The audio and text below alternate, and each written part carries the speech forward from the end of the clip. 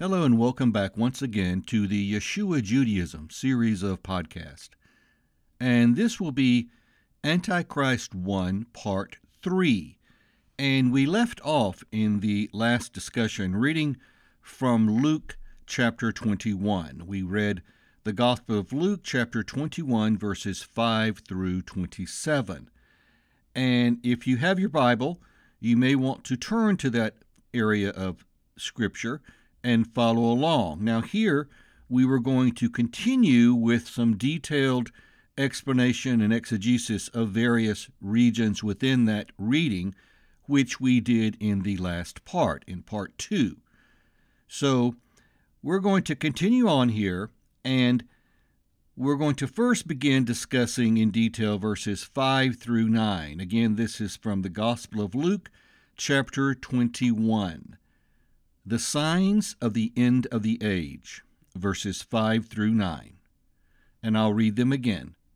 Now, while some were speaking about the temple, now here these are the disciples speaking. While some were speaking about the temple, how it was adorned with beautiful stones and offerings, Jesus or Yeshua said, "As for these things that you are gazing at, the days will come when not one stone will be left on another. All will be torn down." So they asked him, "Teacher, when will these things happen? And what will be the sign that these things are about to take place?" He said, "Watch out that you are not misled. For many will come in my name, saying, 'I am he,' and 'the time is near.' Do not follow them. And when you hear of wars and rebellions, do not be afraid, for these things must happen first, but the end will not come at once." And that completes the reading of the Gospel of Luke, chapter 21, verses 5 through 7. All right. The first thing to note is that the entire conversation, which I just read, began with a question about what Yeshua had said about the temple. The disciples wanted Yeshua to explain that specific statement from Yeshua, the statement regarding the temple. Yeshua does so, and then expands far beyond the context of the original inquiry into prophecies of things to come, which extend to the very end of this age and the beginning of the Messianic age, which will be ushered in by his return. The first section of his response is among the most general of the prophecies in chapter 21 of Luke's Gospel, and have no precise time frame for fulfillment. You will note, first, Yeshua began with the very general warning about many who would come, quote, "in my or in his name," end quote. Second, he told of coming wars and rebellions, which is very general. There have always been wars and rebellions. Thirdly, he then gave a notable clue as to the timing when he said these things would happen. Notice he said first, or he said at the first, or he may have said before. Each of those statements provide a clue as to the timing. However, was he referring to just the sentence about wars and rebellions, or everything else which is found in verse 8? I believe it to be both, since both began to happen at that time and are still happening today. And quickly, verse 8, he said, this is from verse 8, he said, "Watch out that you are not misled, for many will come in my name, saying, 'I am he,' and the time is near. Do not follow them." That is, in my opinion, a general prophecy that is basically has no specific time frame, perhaps, in my opinion. And finally, you notice that my opinion is supported by his direct statement that said they, quote, "will not come at once." The implication is that those events did not signify that the end was soon to come, or at the same time, that is, all at once, but that instead those events in particular would continue to happen over a long period of time. In other words, Yeshua was most likely indicating that they would begin as one of the first events, yet continue indefinitely. Indeed, history, the book of Acts in particular, solidly implies that there were people not truly among his first followers who began to go out in his name soon after his resurrection. There was also unrest, rebellions, defiance, insurgencies, and ultimately war between Rome and Israel that were all percolating even during Yeshua's lifetime. There were even rebellions and unrest among the Jewish people themselves. All of this is proven from the historic record and happened, or more precisely, began to happen, during the lifetimes of most of the disciples who were there and who asked the original question. Their lifetimes, in many cases, lasted right up to the destruction of Jerusalem and the Second Temple. They were, therefore, among the first things, yet the end, as Yeshua said, did not come at once.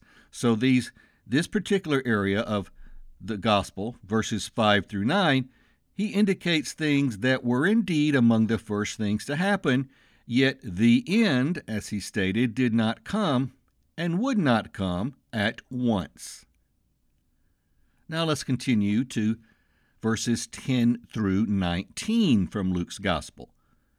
This mainly involves or discusses the persecution of his disciples, the ones that ask him the question. In reading from starting with verse 10, then he said to them, "Nation will rise up in arms against nation, and kingdom against kingdom. There will be great earthquakes and famines and plagues in various places, and there will be terrifying sights and great signs from heaven. But before all this," now notice this is where it really gets into persecution of his disciples. "But before all this," and this is verse 12, "they will seize you," notice you, "and persecute you." Who is the you? The you is the disciples. "Handing you over to the synagogues and prisons. You will be brought before kings and governors because of my name. This will be a time for you to serve as witnesses. Therefore, be resolved not to rehearse ahead of time how to make your defense, for I will give you the words along with the wisdom that none of your adversaries will be able to withstand or contradict. You will be betrayed even by parents, brothers, relatives, and friends, and they will have some of you put to death. You will be hated by everyone because of my name, yet not a hair of your head will perish. By your endurance, you will gain your lives." Again, that's from the Gospel of Luke, chapter 21, verses 10 through 19. Now, in my opinion, verses 10 and 11, which I just read, belong to the more general previous section of the reasons, for the same reasons that I described previously.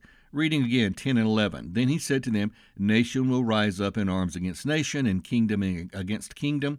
There will be great earthquakes and famines and plagues in various places, and there will be terrifying sights and great signs from heaven." That obviously, in my opinion, refers to more of a general prophecy that has no specific time frame. It is in verse 12 that he said, as I noted earlier, "But before all this." So obviously, those things would be happening after what he was now about to say. Those things would continue on happening, those things he mentions in verses 10 and 11. So, as I said, in my opinion, verses 10 and 11 do indeed belong to maybe the previous discussion which I just had and which I just said that refers to general prophecies. Obviously, nation against nation, kingdom against kingdom, earthquakes, famines, plagues, etc., have been occurring continuously before then, since then, and after Yeshua spoke those words. Therefore, I will not waste time on those two verses, since they are clearly a general prophecy with no uniquely specific time of fulfillment. Verse 12, however, begins an important section of Yeshua's prophecy that applied specifically to the disciples or apostles and earliest followers, the very earliest followers, those of the first century, and possibly limited to the people of the first century. In these verses, Yeshua begins to transfer focus of his prophecy directly to the disciples themselves, as well as to his original followers in general. You will note that he stated, "before all this," which indicates that what he was about to say applies to a particular time in history immediately following his death and resurrection. He then directly addressed what was to occur to them, that is, to the disciples and his earliest followers. This is plainly indicated by his repeated use of the pronouns you and your, and is an undeniable grammatical fact. As will be seen in the next section of his prophecy that will be read, the you and your pronouns quickly progress from originally referring to only the disciples or apostles and the very first followers, to instead referring to all of his earliest original followers who lived during and shortly after the time of the disciples. It is decidedly evident to anyone who knows the book of Acts, which is the most unadulterated history available of the earliest followers of Yeshua, as well as anyone who is aware of secular history of the first few centuries of the Common Era. So if you know your history, if you understand the book of Acts, and if you look at Judaic history and what happened within that same time frame within Judaism's history, you will see that much that he says here did indeed happen, and it happened during that time frame, and is therefore limited to that time frame.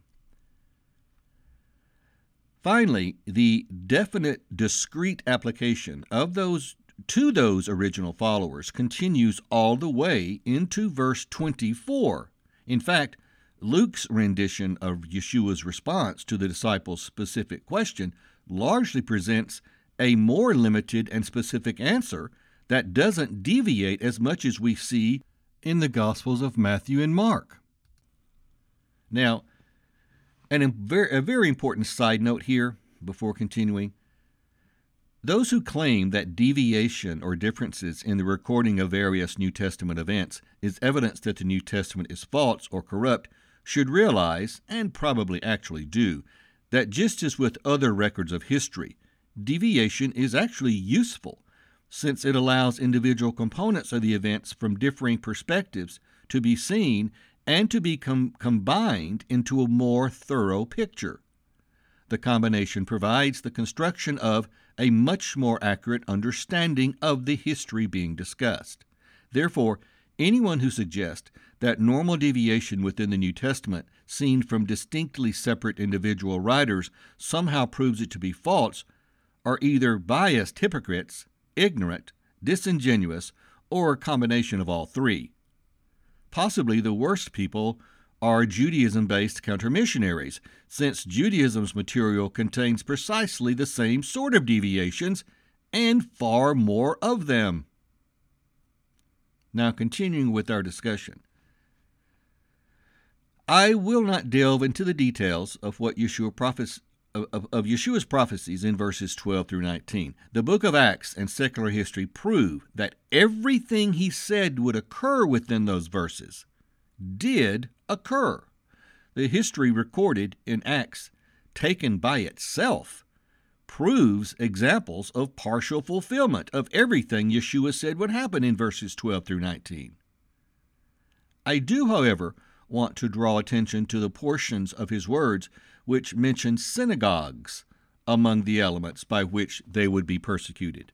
Furthermore, notice that he mentions they would be betrayed by close acquaintances, including family members. And who is he speaking of here? He is speaking of early followers who would be living within the near term relative to time he spoke. That is, he was speaking of people who would be living within decades and at most a couple of centuries. This synagogue component of the persecution endured by Yeshua's early followers is a primary evidential proof I wish to emphasize to support what I will shortly detail from Matthew's record. And there's much history out there. It's a fact. The earliest followers of Yeshua were purposely driven from the synagogues. Go look up the Birkat Hamanim curse. I discuss it in other audios within the Yeshua Judaism podcast. The Birkat Hamanim curse was created by the rabbis who rejected Yeshua, by the creators of Rabbinic Judaism. They created that curse for the specific purpose, primarily, of driving Yeshua's followers out of the synagogues. This happened, people. This is a fact. And even Judaism, even Akiva or Rabbinic Judaism, does not deny it. Now, continuing with verses 20 through 24. Here, he's discussing the desolation of Jerusalem. So starting in verse 20, but when you, see once again, he's addressing the disciples, this would happen during their time, but when you see Jerusalem surrounded by armies, then know that its desolation has come near. Now notice, a lot of times people will read that and they will apply it to the end of days. No. It applied to them, to the people to whom he was speaking. He said, when you, disciples, see Jerusalem surrounded by armies. And guess what? It happened. Continuing, but when you see Jerusalem surrounded by armies, then know that its desolation has come near. Then those who are in Judea must flee to the mountains. Those who are inside the city must depart. Those who are out in the country must not enter it, because these are days of vengeance to fulfill all that is written. Woe to those who are pregnant and to those who are nursing their babies in those days, for there will be great distress on earth and wrath against this people. They will fall by the edge of the sword and be led away as captives among all nations. Jerusalem will be trampled down by the Gentiles until the times of the Gentiles are fulfilled.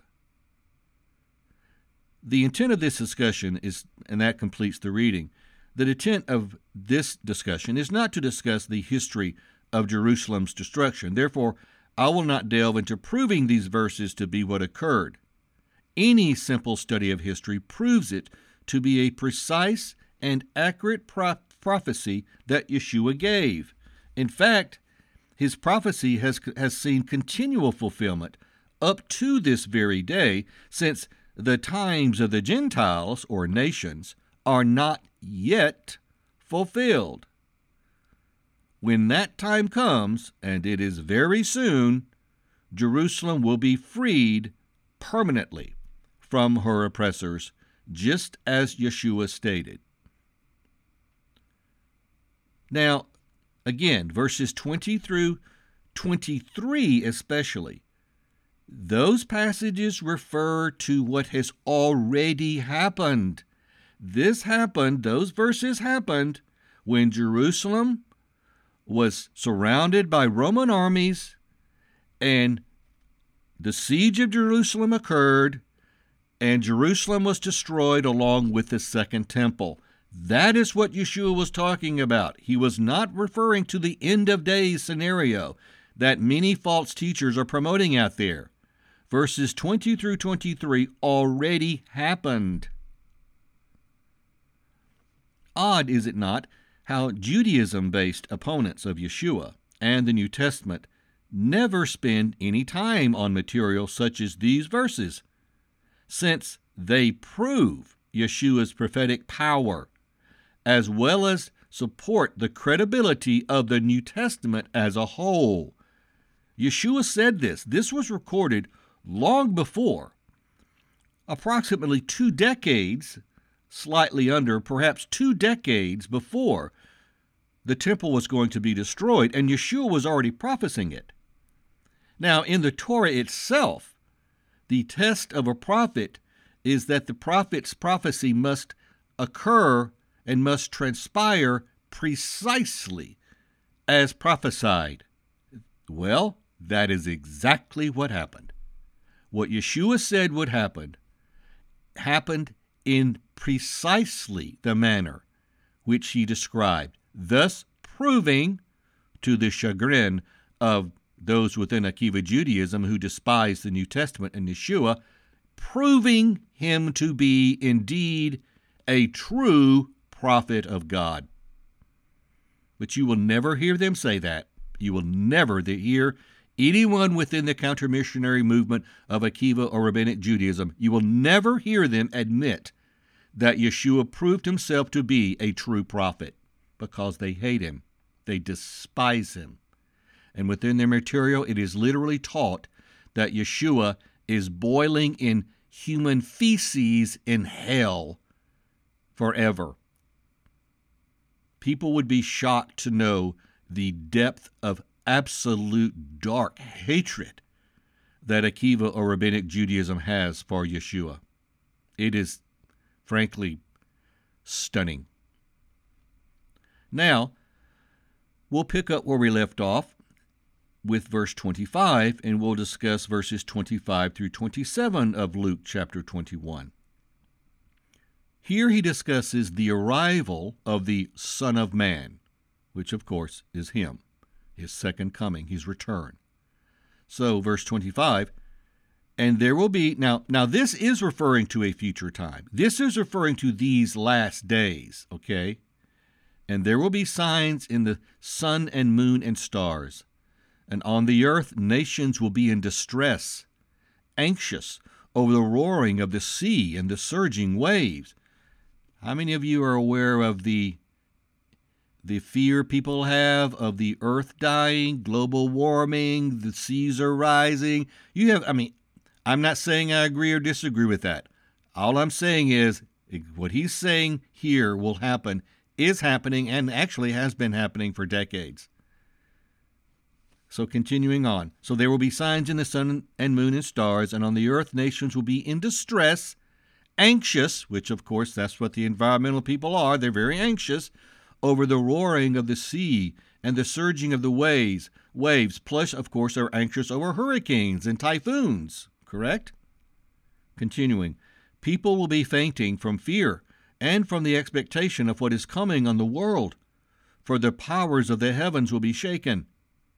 Then they will see, now notice, then, okay, they will see the Son of Man arriving in a cloud with power and great glory. But when these things begin to happen, stand up and raise your heads, because your redemption is drawing near. So there's coming a time very soon when we're going to start seeing some very scary things, all right? As with verses 20 through 24 read previously, I will not delve into these verses since they are outside the scope of the article. I will only say that these verses, Luke chapter 21, verses 25 through 28, are being fulfilled now in our present day with accelerated frequency. Therefore, get ready. Prepare yourself. Repent so that you will be ready for Messiah's return, which is coming very soon. Now, I'll return to Matthew's Gospel, with the benefit of what we just studied in Luke's record, in Luke's Gospel. Matthew states that many false prophets will arise, which refers to the fact that a very large number of such false teachers was intended in Messiah's prophecy, as we said earlier. Indeed, there have been and are a very large number of false prophets. But perhaps more importantly, notice the immediate context in which those false prophets are mentioned in the Gospel of Matthew. Yeshua states in Matthew 24, verses 10 through 13, "Then many will be led into sin, and they will betray one another and hate one another. And many false prophets will appear and deceive many. And because lawlessness will increase so much, the love of many will grow cold. But the person who endures to the end will be saved." And notice from other podcasts, I proved the term lawlessness, anomia, literally means Torahlessness, literally means contempt for or violation of Torah, which Christianity opposes. Christianity is an anti-Torah religion. And he says, because lawlessness will increase so much, the love of many people, their love will grow cold. Indeed it has. The arrangement of the events depicted by Yeshua is noteworthy. First, he says people will be led into sin or transgression of Torah. Then they will betray and hate one another. Next, he states how a large number of false prophets, those claiming to speak for God, will then appear and deceive a very large number of people. Notice the progression here, people. This is chronological. Finally, because lawlessness or Torahlessness will increase, the love of many will grow cold. As I said earlier, the Greek word for lawlessness is anomia, which we prove in the article, Does Christianity Truly Follow Christ? We prove in that discussion that it means contempt or violation of Torah. And you can go back and you can listen to that podcast or YouTube material if you wish. Does Christianity truly follow Christ? I prove the answer of that to be no. But go listen to that, and I get into more detail regarding the term anomia, and that it does indeed mean contempt for or violation of Torah, which, by the way, Christianity literally teaches. As an anti-Torah religious system, it literally teaches anomia. It literally teaches exactly what Yeshua says will cause the love of many to grow cold. Okay, first, so I gave those three noteworthy points. First, he says many will be led into sin and that they will betray and hate. Here I'm going to discuss Akiva or Rabbinic Judaism's profound role in the rise of Antichrist. Judaism's role in the rise of Antichrist, Akiva Judaism. Note that Yeshua qualified the betrayal and hatred that would be seen with the term one another. He said one another. Those earliest followers of Yeshua were dominated by Jews. In fact, the first non-Jewish follower did not arrive on the scene, as far as we know, until Cornelius, which is detailed in the Acts of the Apostles. The one another Yeshua mentions refers primarily to fellow Jews, which no doubt included close acquaintances and even family members who ratted out or informed against their own friends and relatives who were followers of Yeshua. This harkens back to Luke's account in Luke chapter 21, verse 16, in which Yeshua is recorded as saying, "You will be betrayed even by parents, brothers, relatives, and friends." Now, friend, even today, even now, and all throughout history within Rabbinic Judaism or Akiva Judaism, this happened. The worst thing an individual can do in Rabbinic Judaism is become a believer in Yeshua. And when that happens, they are betrayed.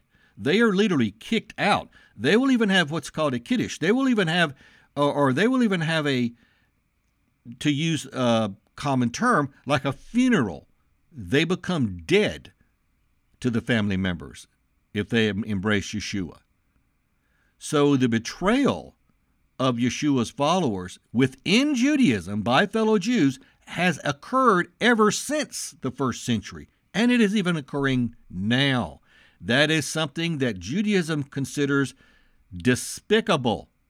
They would rather a family member become an atheist or a Muslim or a homosexual or you name it. They would rather their family member become anything other than a follower of Yeshua. When they become a follower of Yeshua, they are kicked out. That is considered the worst thing a Jew can do within Judaism. And that's, to me, that's horrible, but it's true.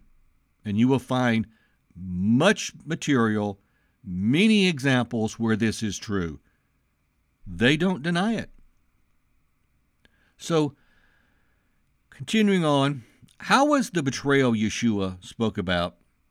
How was that betrayal and hatred manifested? Well, again, here is one definite way proven by the facts of history. And this dovetails with what I just said.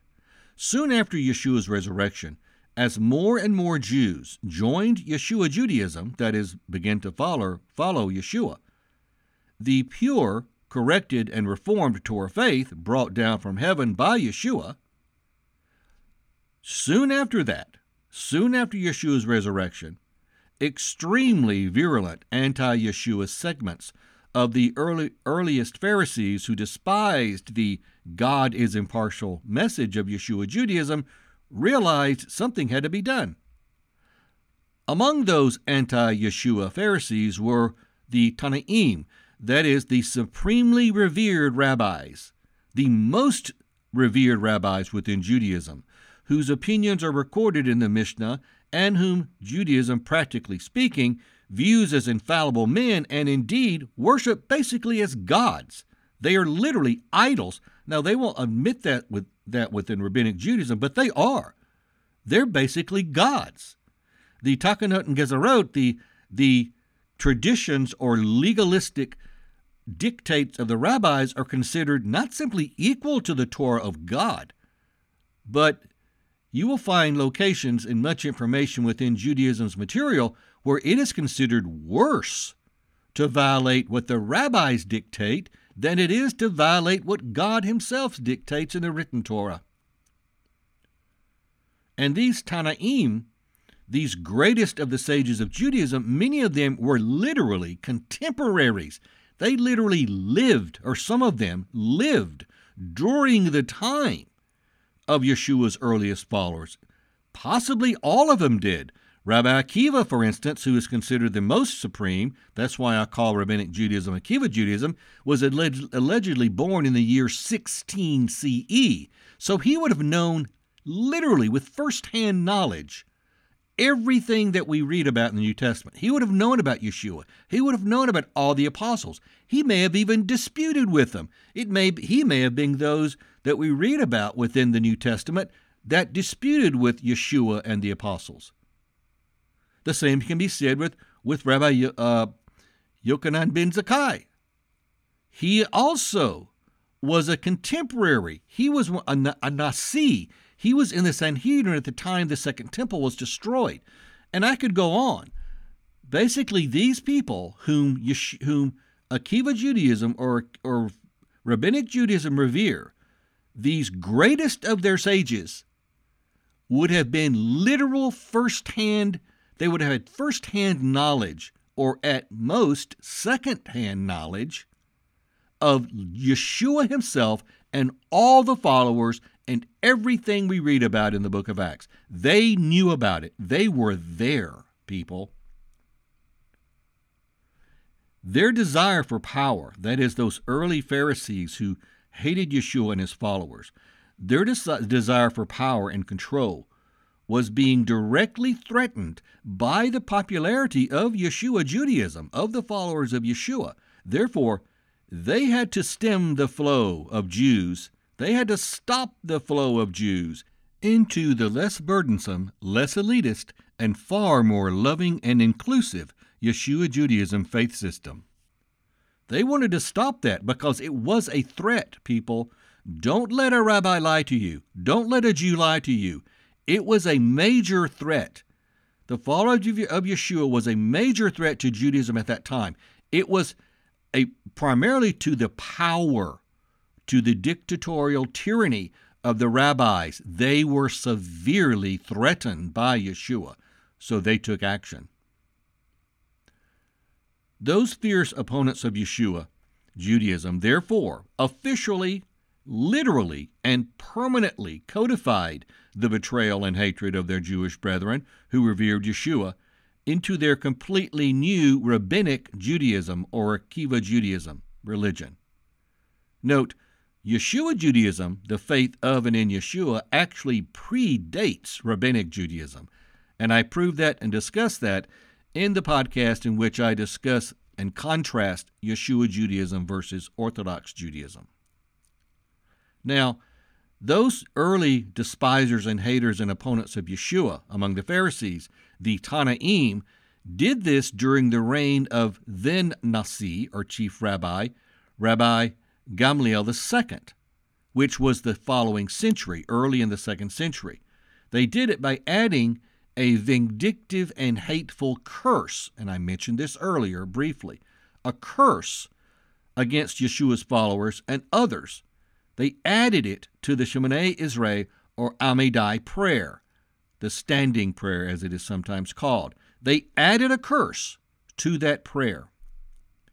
The Amidah prayer, a prayer of central importance in Rabbinic Judaism, possibly the most important, is said daily by devout Jews and is a major component of synagogue service then and now. The hateful curse, the Birkat Hamanim curse, which was added under the reign of Rabbi Gamliel II, was added to force Yeshua's followers out of the synagogues and as a means to identify those who followed Yeshua so they could be persecuted. So, how did it accomplish its goal? How did the Birkat Hamanim curse accomplish its goal of ridding the synagogues of Yeshua's followers? Now remember, this was probably going on in some synagogues during the time of the book of Acts, which was prior to it officially being added to synagogue liturgy. So it was almost certainly done in the book of Acts, a curse. So what happened in the early 2nd century, once following the Second Temple destruction, when a few rabbis escaped Jerusalem, the most notable being Rabbi Yochanan ben Zakkai, who faked his death just to get out of Jerusalem, betrayed his own people, which Judaism seems to think is perfectly fine, betrayed his people, took some of his elitist followers and buddies with him, and they fled to Yavneh, Israel, where they set up a Sanhedrin later, and ultimately Gamliel II, who is the grandson of Gamliel I, or Gamliel the Elder, whom Paul himself studied under. So Gamliel II, under his leadership, they officially codified in synagogue liturgy the Birkat Hamanim curse, but it was undoubtedly already being practiced, and we can read about it in the book of Acts before it was officially done. All right? So that was just a quick side note. Acts proves this, and Jewish history itself supports the book of Acts completely, and they know it. So anyone who tells you this is not true, they're lying to you, or they're ignorant. Anyone who also tells you that the Birkat Hamanim curse was not actually targeting the early followers of Yeshua is a liar. They're blatant liars, or maybe they're also ignorant, because Judaism itself proves, and they admit, that it was targeting the earliest followers of Yeshua. All right, so how did this curse achieve its goal of ridding synagogues of Yeshua's followers? Okay, first, the followers of Yeshua would not voice the portion of the prayer, because, see, what happens in a synagogue is you pray together. You read the prayer, and everyone's praying the prayer out loud. They're going through the prayer. They have a prayer book called a Siddur, which, by the way, did not exist at that time. They had just a very limited number of prayers. The Siddur itself did not even exist. The Siddur that you'll find in any synagogue and you can go find in a bookstore, that Siddur in its current form did not exist for centuries following the first century. But there were some prayers, and one of them, the most meaningful and the most important prayer in Judaism, is Shemoneh Esrei, which is what they added the curse to. So the followers of Yeshua would not voice, they would not read aloud the portion of the prayer in which the newly added curse was found, since to do so would be pronouncing a severe curse upon themselves. So they're not going to curse themselves. Therefore, undoubtedly, some of the members, some of the early followers of Yeshua, simply ceased going to the synagogue so they wouldn't have to curse themselves. Secondly, of course, that means they were driven from the synagogue, right? So by deciding not to go, they basically were driven out because of that curse. But still, they were driven from the synagogues, just as the book of Acts says. Secondly, those who remained, those early followers of Yeshua who decided to remain within the synagogue, were identified or informed against by acquaintances, as well as by individuals within the synagogue who were tasked with observing the attendees as the prayer was being voiced aloud by the congregation. Anyone who was observed to not be voicing the curse portion of the prayer was cast out of the synagogue, since, obviously, they were followers of Yeshua or of the other groups whom the curse targeted. Both the New Testament and secular history record this casting out of the synagogues as a factual occurrence. It is verified within Judaism's own literature. Now notice, they would be standing there in the synagogue, as you have in any synagogue or even a church today, probably standing with friends, probably seated next to friends and relatives. So they would stand to say this prayer, and when the people around them, which included their friends and family members, when they would see that the person was not voicing the curse part of the prayer, those acquaintances, those friends and family members would inform on them. Just like Yeshua said, they would be betrayed even by family members. This is one example of that. This is exactly where it happened. They would have been betrayed, just like Yeshua prophesied, exactly as he prophesied. Their family members would turn them in to the authorities, so to speak. They would inform on them. They would say, hey, he's not voicing the prayer, the curse. He's not voicing. He's one of them. Get him out of here. He's one of those Yeshua people. We don't want him here. And they would throw him out of the synagogues. That unconscionable and inexcusable curse, which literally wishes death and to be blotted out of the book of life towards Yeshua's followers and others whom they hated, constituted a massive betrayal and brutal, baseless hatred against fellow Jews, among whom were numerous followers of Yeshua. Amazingly, it was an act Yeshua prophesied exactly that would occur even before Yeshua Judaism, that is, the faith of and in Yeshua, had appeared following his resurrection. I would elaborate on the historic facts of the added curse within the Shemoneh Esrei prayer in a separate discussion, God willing.